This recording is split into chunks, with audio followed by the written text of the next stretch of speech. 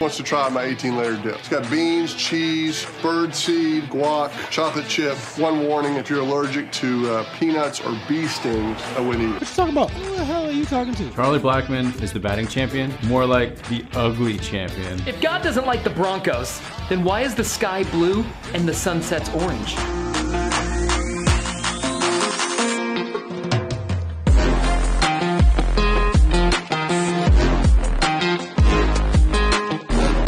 Well, hello and welcome into the All Colorado King Sports Podcast. This is a show one-stop shop for your Colorado sports brief. I'm your host, Matt Kennedy.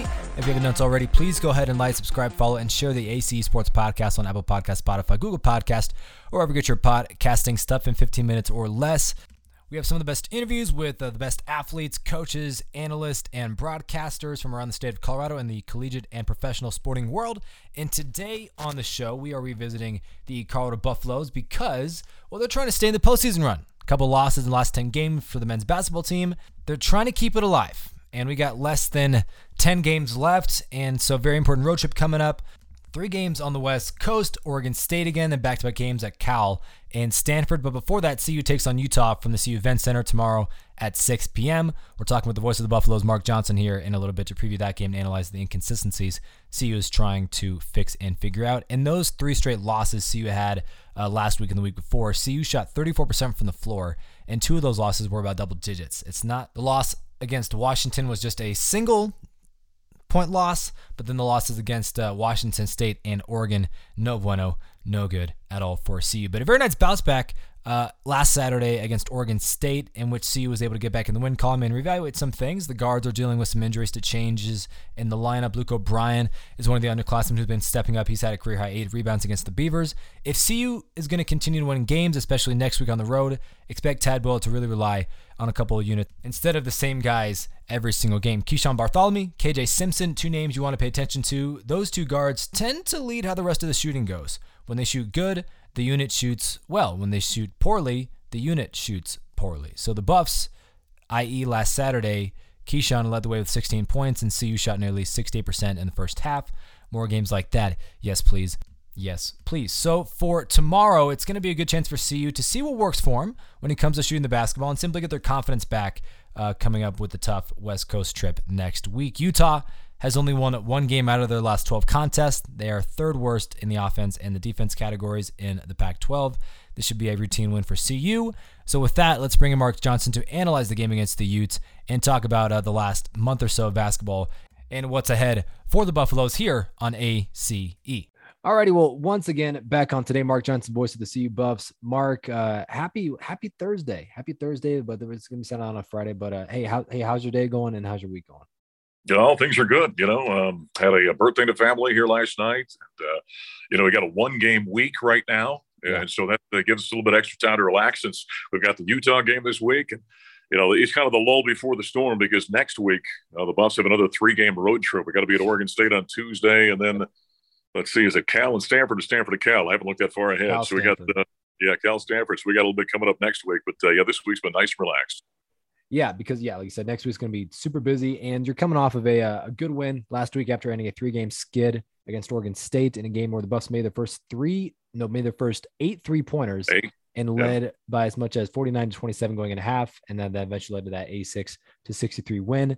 Mark, games like that show how hot CU can be when their guards are playing well, but when the inconsistency in the backcourt is the main reason why CU is only 5 games above 500 and not more. Do you think when you've been calling games this year that the duo of Simpson and Bartholomew, their effect on CU's quality of play can be a pretty big reason about why the backcourt isn't as consistent as it should be?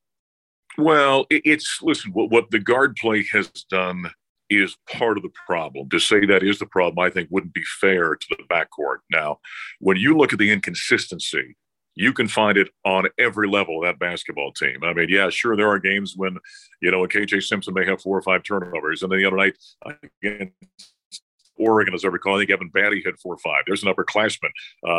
Jabari Walker's had turnover issues this season. So the inconsistency bug, I think, has bitten everybody at one time or another. Now, if you had a guard like McKinley Wright as a senior, as good as he was, would this team have another victory or 2? I think it's possible, certainly. Yeah, but there's been plenty of inconsistency to go around. So that backcourt's got to play better, no doubt about it. There's not a lot of experience there. But you look at Keyshawn Bartholomew and KJ Simpson and throw Julian Hammond into the mix. There's not a whole lot of experience on those three guys, even though Keyshawn's a third-year player. Remember, he was a backup for McKinley a year ago. And so he's carrying some heavy minutes now, this year. So that group's learning. And I think as they get better, the team will get better. But, I think we're being a little bit unfair to the backcourt if we say that the inconsistency's only been there, because it's been everywhere in that team. Sure. Absolutely. And then you talk about the inexperience as well. Injuries have been there. But one of the players that actually had a really good game last week was Luke O'Brien. He had career high 8 rebounds against the Beavers on Saturday. Mark, players like Elijah Parquette and Lawson Levering, they're out for the year. So when it's time for guys to step up, right, make a name for themselves. And when you got a guy like Luke, who's a Columbine grad, Colorado kid, 2025 Gatorade Player of the Year, he's got a great, successful high school career. But what else can you tell people about him that they may not know as he's now starting to get some playing time for CU? Well, I think what you're seeing with him is earning playing time, and certainly injuries play into that, right? If there's extra minutes out there because guys go down, there's an opportunity. And what's that line Tad always uses? Don't count the minutes you play, make the minutes you play count. I think is what Tad always says, and he's done that, and he's found kind of a nice role. In fact, after one of these last ball games, we had him on our post game, asking about kind of finding his role. He said, "Listen, I can bring energy every single game.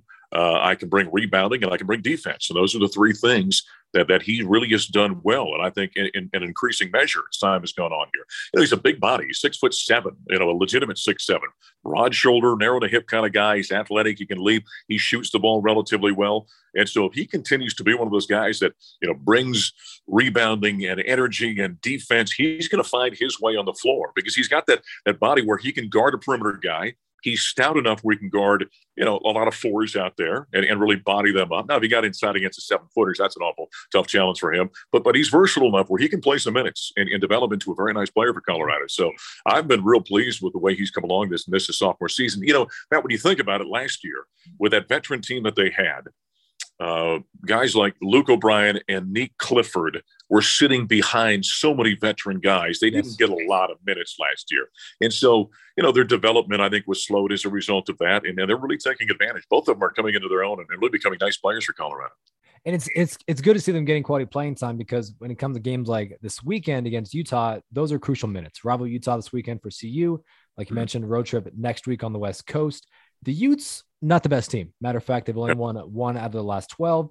CU has been the team this year to give up those games against the lesser opponents, i.e. Washington a couple of weeks ago. Mark Tad Boyle is being forced to play with the team with the starting lineup, in which the injury bug has kind of bit them. So he's trying to work things a couple of rounds. The guards have been switched up a little bit. So Mark, what's one thing CU can nail down against Utah that would make their trip against all the teams on the West Coast next week a little bit easier? Well, I think, when you look at Colorado's losses this year, I think they've got two bad losses. Okay. They got Southern Illinois and they got Washington. And what has happened since the Washington game? Washington has actually come on and winning some basketball games now. So that's a very talented team. So I think that's a byproduct of some of the inconsistency we're talking about. Even the Washington State game, the score was bad. The loss wasn't bad. That was a quad one game that they played in Pullman. They just played terrible in it. And if they get beat by 5 or they get beat as badly as they did, whatever it was, 18 or 20 points, whatever it was, still a loss. But so they've got two bad losses this year, and that's part and parcel of the inconsistency we're talking about. So what can they do against Utah on Saturday? Right? Take care of the basketball, bring energy, which they didn't have in the second half against Oregon, but did have the entire game against Oregon State. Play with purpose out there and energy. And I know those are kind of, nebulous terms of people. Well, what does that mean? Well, they got to come out. If you're playing hard, you're cutting hard, and you're moving the ball crisply, and you're taking care of the basketball. That's good basketball. Then you're playing good defense because of that energy, and you're rebounding because of that energy. And then the offense will come, at some point. So I think that's the number one thing. This team's got to understand to play with energy and intensity and a purpose all the time, not just against USC and UCLA and Arizona and Tennessee. You got to play that way all the time. And when you do that, then you take care of the lesser teams. You win the games you're supposed to, and then you go and compete and have those big time games that can go either direction. So that's the number one thing that we've got to do game in and game out, I think. Well, first game against the Utes this weekend. They'll see him again in the very last game of the regular season before the Pac-12 tournament. We're getting near the end. Pac-12 tournament next week. That went by fast. Yeah, it's crazy. But Mark, big game on Saturday, Utah against CU Event Center, 6 p.m. at Mountain West time. We look forward to hearing you on the call. All right, man. Always good to be on with you. Thanks, sir. Big shout out and thank you to Mark Johnson once again for joining us today on ACE. Make sure to listen to him on KOA tomorrow as CU takes on Utah from the CU Event Center in Boulder. As for today, that's all she wrote. We'll see you guys on Monday. Have a fantastic weekend. Super Bowl Sunday, Von Miller is going to be a 2-time Super Bowl champion. We'll talk hopefully about that with some Denver Broncos stuff also upcoming because the Denver Broncos could have a new defensive coordinator come Monday morning. Have a good weekend. See you guys then. Peace.